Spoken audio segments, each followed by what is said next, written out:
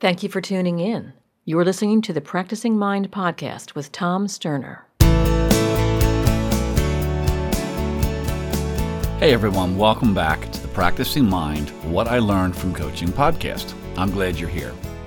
As always, I want to remind you that even though here at the Practicing Mind Institute we have quite a few show ideas in the queue, I really like having the content of the show driven by your questions. So you can get those questions to me by just emailing asktom@tomsterner.com. That's asktom@tomsterner.com. And I should mention that, of course, I'm not going to include any names with the questions, so you don't have to worry about someone you know saying, geez, I can't believe you actually asked that.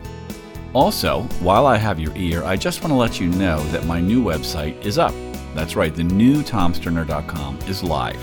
So I hope you will take a moment and check it out. And if you're feeling that I might be someone you'd like to talk to one-on-one, well, that's where you can make it happen. And coming up on today's show is the 4 S words, what they are, what they mean, and how you can use them. And we'll get to that in just a minute.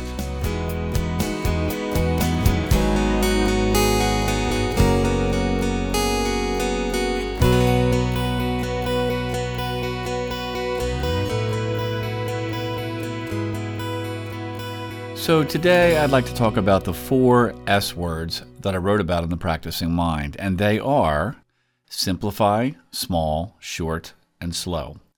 And later in the show, I want to talk about how these apply to one of the questions that came into the Ask Tom email by a parent.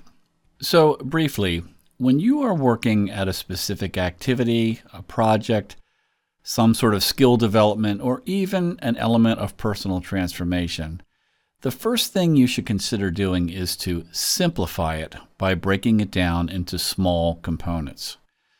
When you set goals that are too far beyond your reach, it creates frustration, and many times it can invite failure, which then makes you begin to doubt your abilities. Simple goals are easy to achieve, and they propel you forward with a certain feeling of effortlessness. They build confidence, and you don't suffer the mental fatigue that comes from long stretches of effort. Simplify and small for me are really two sides of the same coin. We have a tendency to look at a task that we have to accomplish, a skill that we need to build, or a goal that we set from the perspective of its entirety. In the Practicing Mind, I gave an example of having to clean the garage. In your mind, it's easy to see this task from the perspective of not only the physical labor involved, but all the decisions that are going to have to be made. Should I keep this? Should I keep that? Will I ever need this again? Is it a mistake to get rid of it? Etc. The magnitude of work can feel overwhelming and easily push you in the direction of procrastination. But if you simplify the task by looking at just one small area of the garage, perhaps a corner, and say to yourself, today I'm only going to focus on this corner, the amount of effort you need to expend seems much more inviting. Now, you have to give yourself permission to ignore the rest of the garage and look at the cleaning and organizing as a process. Remember, what we are aiming for is present moment functioning. We want to be absorbed in the present moment, in the process of what we are doing right here and right now. If we can achieve that, our interpretation and so our experience of the situation changes. The goal is much more easily reached because we have not overloaded ourselves with too much to do in too little time. Now that brings up the next S word, which is short. It is very helpful to set manageable time frames when you are dividing a task up. For example, you may say, I'm going to work for 1 hour. I give myself permission to stop at 1 hour. When you do this, you don't start the task with a feeling of uncertainty as to how long this is going to take because you have decided how much of your time you're going to give to it right now. This is an important concept because decision-making, and in particular uncertainty, can be quite fatiguing. Once you make a decision and are committed to it, so much of the anxiety and the resistance to making a move drops away. In this example, by making the decision as to how long you are going to work at a task that you may feel is undesirable, You eliminate that feeling of uncertainty regarding how long you are going to be expending your energy. Before going any further, I want to give an example of how this formula applies to other activities, such as, say, losing weight. Now, most of the time when we decide we want to lose weight, the first thing we do is pick a number. Let's just say that is 15 pounds. That number, 15, is what we're going to hang on to. We subconsciously see the weight loss effort in its entirety. We think of the amount of effort, the discipline, the exercise, the giving up of certain foods, all in one mental gulp. That creates a feeling of exhaustion and dread right from the beginning. We also constantly compare where we are at in the process to that number. In my opinion, this is a misuse of your goal. Attachment to the goal can work against you because instead of inspiring you, it can serve to remind you of what you have yet to accomplish. But if you simplify that by breaking it down into small increments, it begins to feel much more manageable. If you make a decision to work at, say, just losing 2 to 3 pounds in the first 7 days by modifying your lifestyle, it begins to feel doable. Your chance of succeeding at that goal are much higher, and that builds confidence and reinforces motivation. This is true in any goal endeavor. When I was very competitive in golf and I was working on grooving specific components in my golf swing, I would routinely simplify the motions by breaking the swing down into small increments. If I was standing in front of a mirror and working on what my feet were doing in the swing, I would make maybe 30 swings watching only my feet. I wouldn't pay attention to what my left arm was doing at the top of the swing. Why? Because your brain can learn anything new and habitualize the new behavior very quickly if you don't overload it with too much information for each pass. By simplifying the swing and mentally and intentionally practicing small segments, the end result is that change comes much more quickly. By breaking your weight loss down into manageable segments, you are doing the same thing. When you step on the scale, you are not comparing the number you see to the 15 total. You're only referencing a few pounds. It's much more comfortable and it doesn't beat up your confidence if you come up short, say, a pound. Again, because your immediate goal is attainable, your motivation stays high, and you may even find that you exceed your target weight of 2 to 3 pounds. The last word is slow, and I left this to last because this is a very powerful word in terms of present moment functioning. It is difficult, if not impossible, to do something intentionally slow without being absorbed in the present moment and in the process of doing it. Try intentionally brushing your teeth very slow. Try walking across the room intentionally slow. Try eating and chewing your food intentionally slow. You see, when you move into slowness, your mind has to let go of the subconscious programming, and it has to give itself over to you to direct it. Normally, this is not the case. You don't think about walking across the room because it is handled for you. When you're brushing your teeth, you're thinking about 10 different things you're going to do that day. Slowness is king in my mind, and I am personally at war with speed. The most impressionable experience I had regarding slowness was a situation that I wrote about in The Practicing Mind. During my days as a concert piano technician, it was not uncommon for me to be overworked and overbooked. I'm sure that's a scenario very familiar to most of you. I was in very high demand because of the credentials I possessed at the time, and my territory was through 4 states, and between private work, concert work, and remanufacturing work, I was always pressed for time.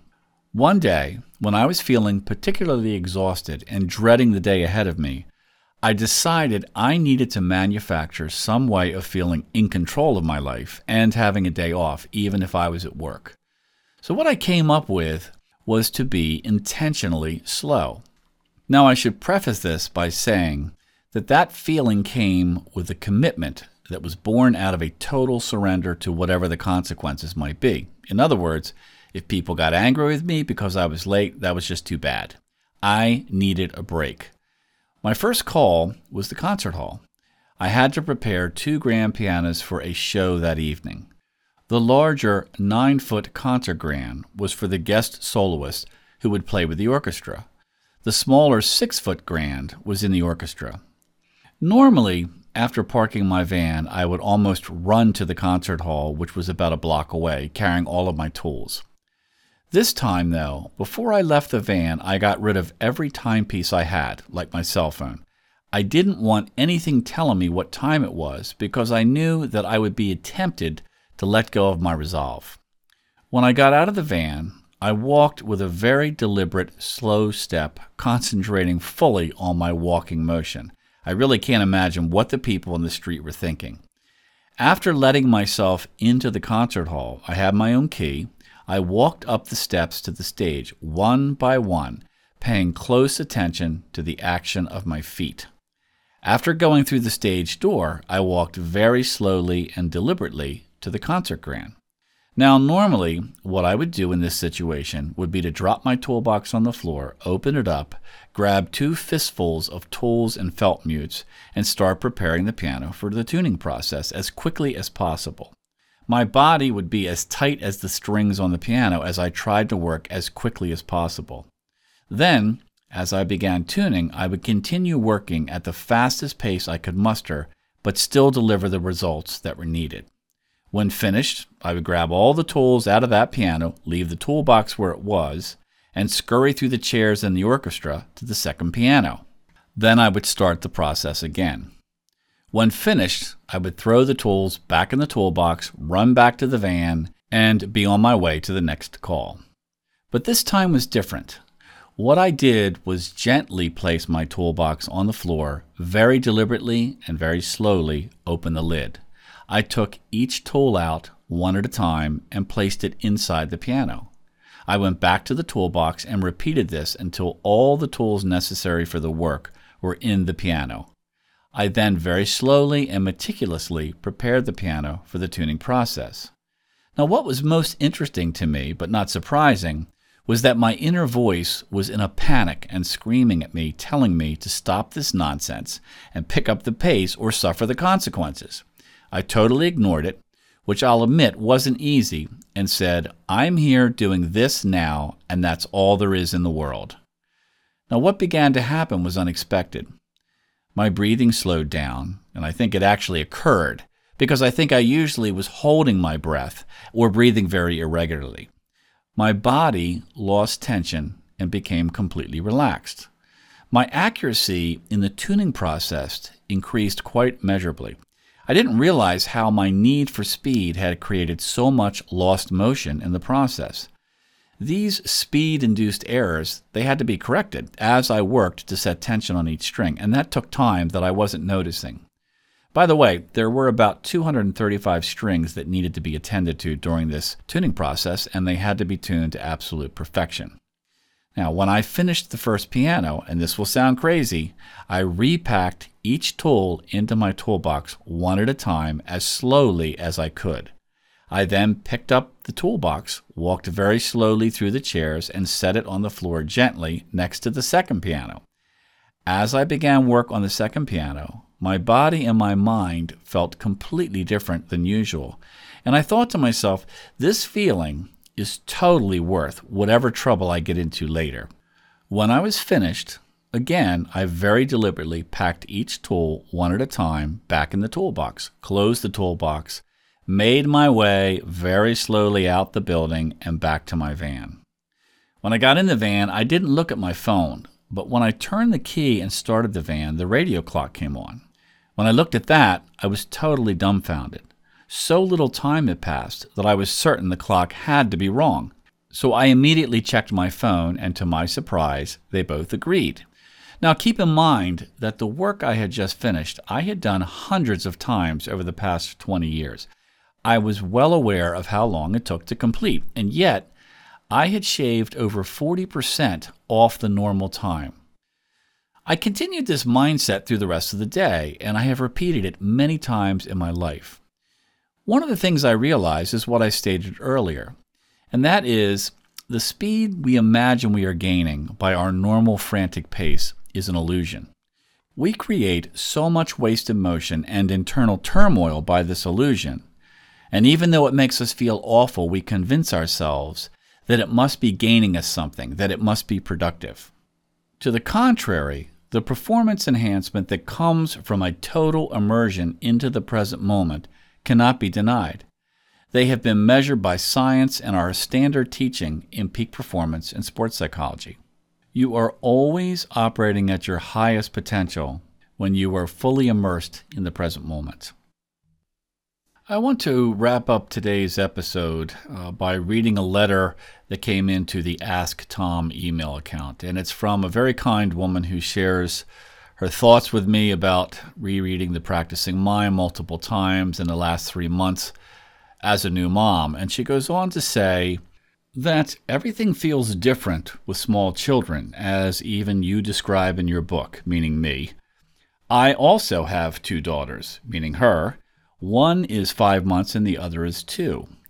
Being deliberately slow feels more difficult than ever, as I feel I cannot help but multitask with them continuously needing from me. I always feel I am in high speed just hearing one cry and trying to get to them as soon as possible. I often use your advice to address feelings long after the moments of high emotion have passed. Do you have any other tips for me, their mom, and/or have you discovered any other ways to help your children keep their present-minded thinking? There she is referring to a point that I made in my first book, The Practicing Mind. So let me offer a few thoughts here that I hope will be helpful. As I have stated many times, everything in life is a skill. And when we experience a sense of struggle, as I've also said in the past, all that is really doing is letting us know that we are up against our personal threshold in that particular situation. And we can interpret that sense of struggle in a negative way, but it is really just an indicator that we are in the process of mastering something that we haven't yet mastered. We don't notice things that we are good at because they're relatively effortless. For this young mother having a newborn and a toddler, she is pushing into an area that she hasn't yet mastered. In order to do that, she has to be in that situation. Obviously, if I asked her if you could handle this situation any way you want, would you like to be good at it? She would say yes. In order to get good at it, you have to be in the turmoil. That is your opportunity to execute a strategy that you have formulated at a time when you were not in the turmoil, a strategy that you feel will give you the results that you're looking for. So using what we have talked about today, I would say that in terms of dealing with the situation mentioned, your first move is to simplify the situation by breaking it down into small sections. So what do I mean? Don't get pulled into seeing the situation in its entirety. Think more like, I have a strategy for how I would really like to handle this, so I'm going to practice executing that strategy for just the next several minutes. Or you could even say for just this one momentary demand for my attention. It's easy with this type of situation to subconsciously look at the whole time period, like, my next break isn't going to come for 2 hours when one of the kids is down for a nap. That type of thinking is immediately followed with the unconscious thought of, I am here and that time is way out there. How am I going to make it to then? That creates an interpretation of this moment that is not what we want. Years ago, a family member called me and said, I need some help. I tried to be present moment yesterday and I couldn't do it. I responded that the problem with that sentence was the word yesterday. It takes years of effort to always be in the present moment, if it is even possible living outside of an environment like an ashram. Starting with a much smaller goal like being present moment oriented for the next 15 minutes, then relax and come back to it after another 15 minutes. And finally, don't judge your performance. You can analyze it for reference, but telling yourself, I'm not very good at this, has to be coming from an expectation that you have imagined, almost always without any real data behind it. One of the things that you should use to facilitate this process is what I call a rescue mantra. This is something I will discuss in greater detail in another episode, but briefly, have a quick phrase you can mutter to yourself, such as, this is when the fun starts. That helps to stop the emotional flow of the situation and pull you back into the routine that you have come up with outside of the turmoil. Our reactions to situations are usually caused by subconscious programming that fires off automatically and involuntarily.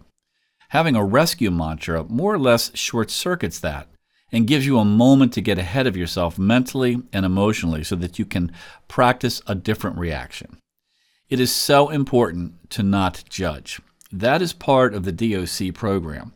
Do, observe, correct. Each repetition brings ever-increasing proficiency. Now, I could speak on this for quite a while, but we're running out of time, and I want to comment on keeping the kids centered in present moment thinking.